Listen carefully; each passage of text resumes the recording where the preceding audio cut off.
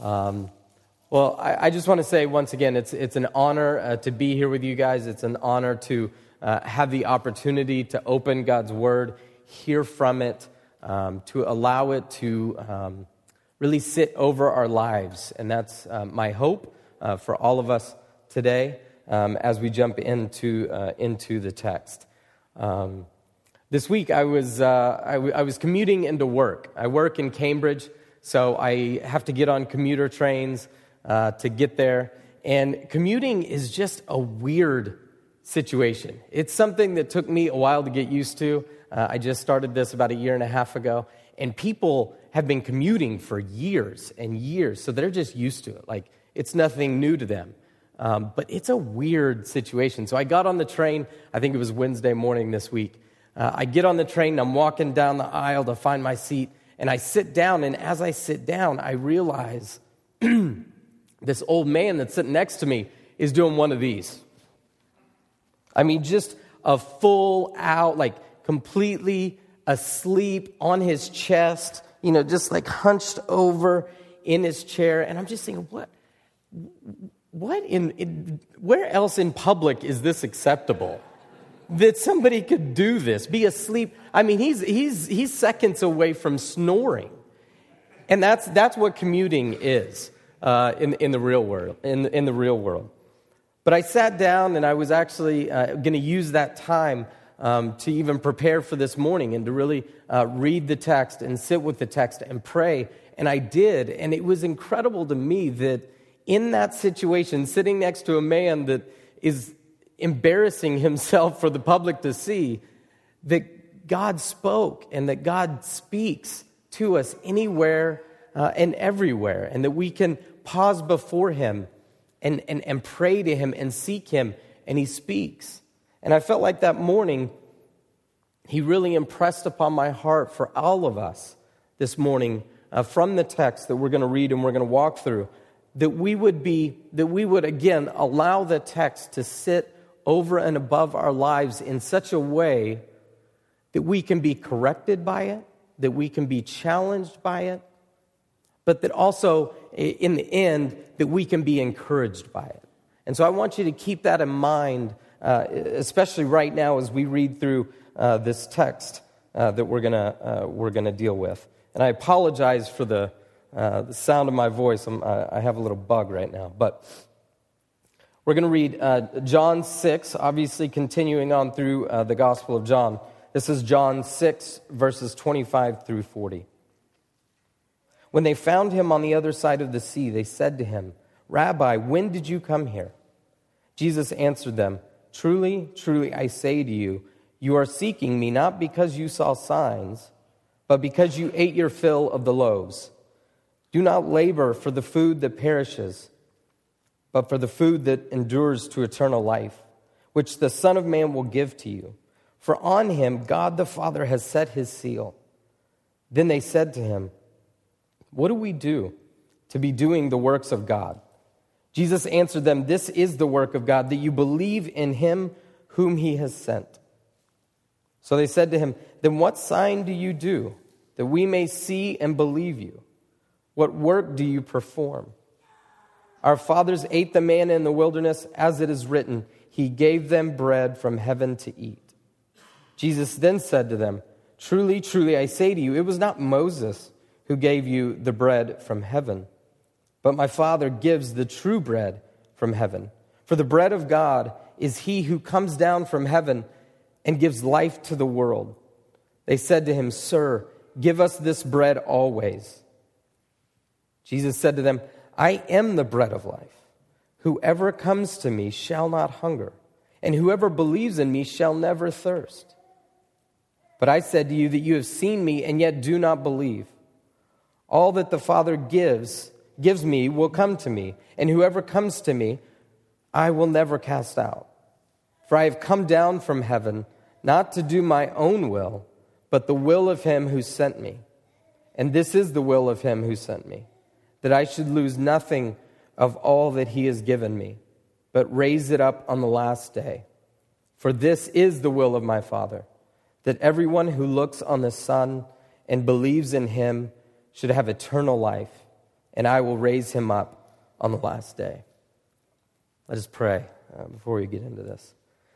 Father, we come before you as a humble people, simply asking that as we get into your text, as we recognize this scripture to be your word, and that as we walk through it together this morning, that we would allow it to transform our lives. That is your will, and we pray that that would be the case this morning. So I pray that we would have humble hearts to hear from you this morning. We thank you for the grace you have shown us through the gift of your word. We praise you in Jesus' name. Amen. So, I think it's important here to get the context for this passage just quickly. We are kind of jumping in to this text, and anytime you do that, obviously, you want to try to figure out what exactly is happening here, what has happened before the text, to give us a little context for what we're dealing with here. So as Joey preached on last week, that was a nice little slip. You're welcome. As Joey preached on last week, Jesus fed the 5,000. And people obviously witnessed this. People were present. People witnessed that. And so right after that, Jesus leaves. He just up and is out. And the people obviously are intrigued by this and want to find him. And so they go and seek, and they even go across a lake for this purpose. And so they get there and they ask this question, "Rabbi, when did you come here?" And that's where we pick up the story. And so the people are seeking him, but I think we have to immediately say, okay, why are they seeking him? Why are the people coming after Jesus? What are they looking for? Well, Jesus, in his response to them, cuts right to the heart of the matter. It's so funny. Don't you love how Jesus will get these questions? And this happens throughout all of the Gospels, but he'll get these questions and then he'll answer in this mysterious, weird way that almost makes you wonder, did he actually hear the question? I mean, these guys are like, "Jesus, we just came over and asked you, when did you get here?" And Jesus immediately goes into this tangent about, well, you don't want me for me, you want me for other things. But Jesus, what he's doing is he's cutting to the heart of the matter. Obviously, Jesus knows what's going on here. And these people have ulterior motives. See, they're seeking Jesus, not for Jesus. They're seeking Jesus for the benefits that Jesus offers. They're coming after Jesus for the bread that Jesus offers. They're coming to Jesus for the political aspects and the aspirations that they have that Jesus might be able to help them out with. And as I was reading through this text, as I was walking through it, even listening to other people, other commentators, I think that reality of the crowd and their ulterior motives should in some ways hit home for us. For us to say, do I pursue Jesus for Jesus? Or do I pursue Jesus for the benefits that he brings? And again, as I started to immediately try to apply that to myself, I have to immediately say there are definitely times in my life that I'm guilty of pursuing Jesus for other reasons. I mean, I love church. I love being around you people. And I can easily come to church and be a part of this church and help out in any way I can and do, and never have Jesus. And never pursue Jesus for relationship with Jesus. But enjoy all of the benefits that come with a community of faith like this, that was maintained and purchased by Jesus.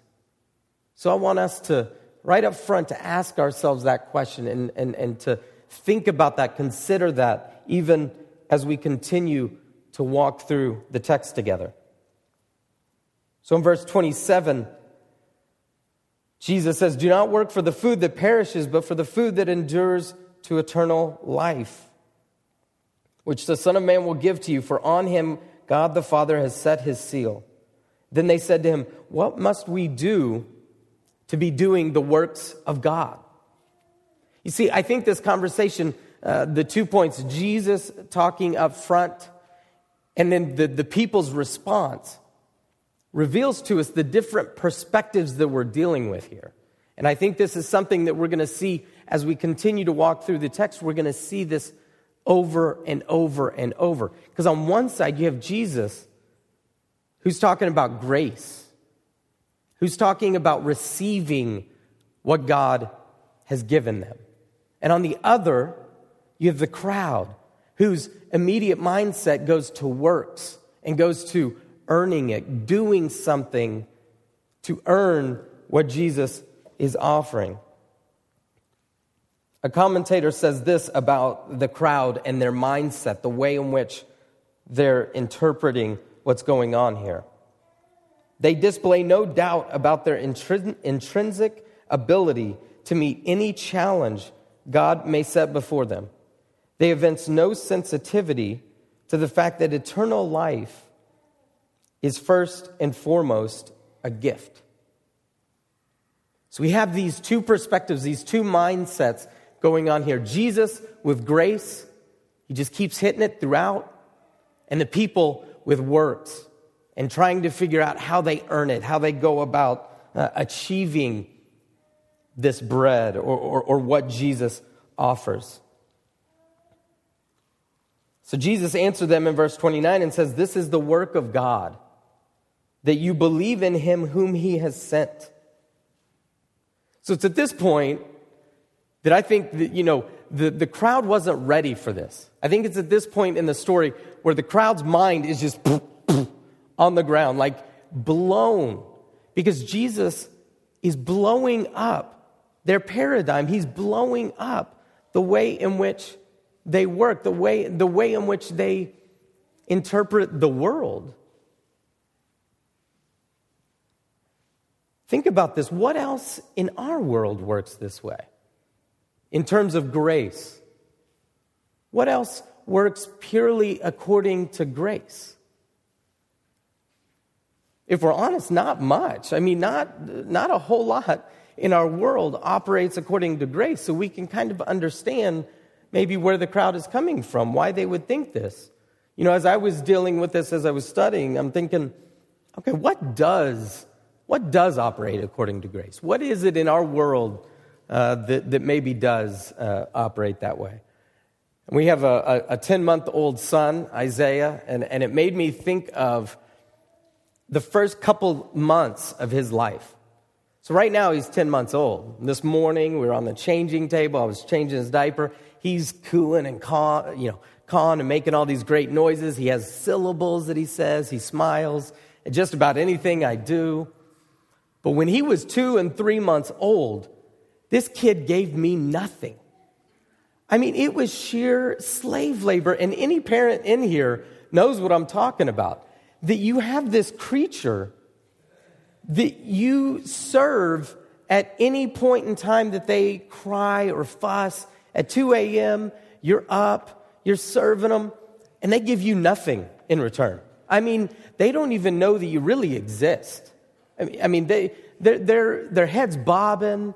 They don't know what's going on. I remember Jess and I used to sit around and look at them, and we'd be doing stuff, trying to get them to respond, and we would swear to each other that he made eye contact. Like, his head would be bobbing like this around he can't even see anything, and we would swear to each other. He connected, right? That just happened. I don't know if you saw it, but I saw it. We were so desperate for him to give something back to us, but he didn't. He didn't. He really, as long as he was alive, he really couldn't care less about us. He didn't know we were there. But other than that, I have a hard time thinking about what in our world really operates according to grace. So we should understand where the crowd's coming from when they're operating according to works. It's their natural mindset. I think we deal with the same thing regularly. Jesus here is trying to blow that up, though, and trying to get them to recognize that things have changed, that there is a new covenant, and this new covenant is not going to operate in the same way that they think it should, or the way in which they would believe it to be. In verse 30, it says, "So they said to him, 'Then what sign do you do, that we may see and believe you? What work do you perform? Our fathers ate the manna in the wilderness, as it is written. He gave them bread from heaven to eat.' Jesus said to them, 'Truly, truly, I say to you, it was not Moses who gave you the bread from heaven, but my Father gives you the true bread from heaven.'" You might not see it at first from the crowd's response in there, the way in which they respond to Jesus and the way they come at him. But I almost kind of feel like there's a certain level of gamesmanship going on here between the crowd and Jesus. So again, Jesus is saying some stuff that really is shaking the foundations of the way in which they think. And it's almost like the crowd says, okay, so if you're wanting us to walk down this road with you, if you're wanting us to think in terms like you think we should, we need to see something first. You know, we need to legitimize you. You need to prove yourself to us before we're willing to hear any of this noise that you're talking about. And so they refer to this manna from heaven, and at first sight, it might not make sense, but what they're doing is they're referring back to Old Testament days with Moses. And specifically, it's Exodus 16 that they're going back to. And so what happened, just kind of quick context on that, is that Moses was leading the Israelites through the wilderness, and the Israelites were just a bunch of angry, bitter, they're kind of like angry, bitter stepchildren. Like they constantly felt like they were just being dogged, like nothing was fair. And I can say that because I'm a stepchild and I've been there before. And that's how the Israelites acted to Moses. They're constantly saying, what did you bring us out here for? God's not holding up his end of the deal. We were better off in Egypt where we were slaves. And these people didn't even make sense. And this is what they were doing to Moses. And because of that, because they're so stubborn, God actually shows them grace in the way in which he feeds them. And he feeds them for 40 years from heaven, giving them manna. And so that's what the people here are referring to. But first of all, Jesus corrects their thinking because the people have given that credit to Moses. God is the one that was gracious to his people, to the Israelites in Exodus 16. But the people gave that credit to Moses. And what they're saying is that Moses performed this miracle. And there was Jewish thought of the day that said that one would come and would perform signs even more incredible than Moses. And so that's what the people are doing here. They're wanting a sign even more incredible than Moses. But Jesus corrects their thinking again and says, wait, before we get into this, Moses didn't do that. You have it wrong. My Father did that. My Father prepared or provided the manna in Exodus 16. And similarly, my Father is providing the bread now. Once again, bringing it back to grace, bringing it back to grace, bringing it back to grace. In verse 33, Jesus goes on and says, "For the bread of God is he who comes down from heaven and gives life to the world." They said to him, "Sir, give us this bread always."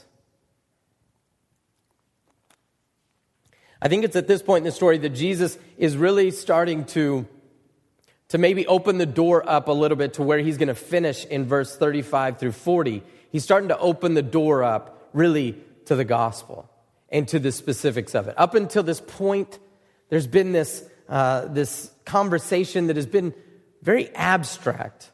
Jesus has been talking about bread from heaven, They've gone on to Exodus 16, the manna from heaven. It's been some pretty abstract ideas. But here in verse 33, Jesus, I believe, starts to bring it down to earth, so to speak, and get direct with the people to talk about what this means that he is the bread of life, what that means for them and for the world. And yet in verse 34, the people continue to demonstrate that they're just not on that same level yet. That Jesus is talking about things here and the crowd's here. They say, "Sir, give us this bread always. Give it to us." Okay, great. Give it to us. Once again, demonstrating that the people are there for the benefit that comes with Jesus and not necessarily Jesus.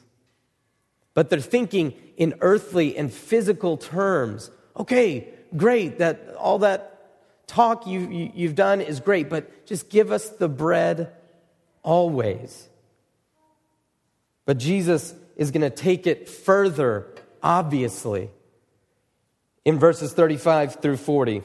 And we'll read that. It's a number of verses, but I think this is really what this entire passage has been leading up to for Jesus to really preach the gospel to these people. He's been preparing them to understand what he's going to talk about. He's been warring against the perspectives that the people are works-based, and what he's talking about is grace-based. So he's been working on that up until this point. So in verse 35, it says this: Jesus said to them, "I am the bread of life. Whoever comes to me shall not hunger, and whoever believes in me shall never thirst. But I said to you that you have seen me and yet do not believe. All that the Father gives me will come to me, and whoever comes to me I will never cast out. For I have come down from heaven not to do my own will, but the will of him who sent me. And this is the will of him who sent me, that I should lose nothing of all that he has given me, but raise it up on the last day. For this is the will of my Father, that everyone who looks on the Son and believes in him should have eternal life, and I will raise him up on the last day." So Jesus drives home this point in response to the people's idea of give us this bread always. Again, they're thinking in physical terms. Jesus is thinking in spiritual terms. They're thinking in temporal terms. He's thinking in eternal terms. And he says, you don't get it. What I'm offering, you don't need more of. I'm the bread of life. A new thing is starting here. And once you have the bread of life, once you have tasted it, there's no need for more. There's no need for continued feeding. The satisfaction is complete. We don't need more after we've had Jesus. Once we have experienced Jesus, once we're in relationship with Jesus, we don't need more. It's amazing that God has offered his Son in pure grace to us, just as he did with the Israelites in Exodus 16. He's offered his Son to us as the new covenant, as the new bread of life, that his Son, that Jesus, would be able to sustain us. So, tying back into the question that we had earlier of what is it that we pursue Jesus for? What are those other things? What are those benefits that we seek out Jesus for? Well, I think another question is also, what do we make the bread of life? What is it that we see Jesus as the bread of life, but we can also at times make other things the bread of life? But Jesus is saying that there is complete and utter satisfaction in him. And it's all that we need Nothing more is necessary. And as if to tie just kind of a nice little red bow on this, the gospel, what Jesus has just expressed to the people, in verse 39, he speaks of the completion of this and the finality of once we do know Jesus, and once we have experienced him, and once we have had faith in him, we have experienced that grace, that it's perfected in him, that he perfects it through the Father, or the Father perfects it through Jesus, and that it is complete. That we don't have to worry about just having a season of being with Jesus and having a relationship and experiencing grace, but that it's always, and that God has completed it and is faithful to complete it, to bring it to completion. So in closing, I hope that this passage does both challenge us to really deal with, does our heart operate according to grace, or does our heart operate according to works? That's a good question for us to deal with. I think our hearts are prone, as I've said, to deal with works. And we want to be careful about that, because what Jesus is preaching, the gospel, is all about grace. And according to John 6, we have to be reminded that we are children of a gracious God. So I hope that we're challenged to vigilantly remove any behavior, any mentality that we have that operates according to works. And instead, to rest in the satisfaction that is Christ. To rest in the satisfaction of the knowledge that our God is gracious. That he has offered us the bread of life. He has offered us Jesus. And because of that, there's nothing more necessary. I hope that we end there, that we're encouraged by the gospel. We're encouraged to move forward in that, in what Christ has done for us. Let me pray that for us this morning.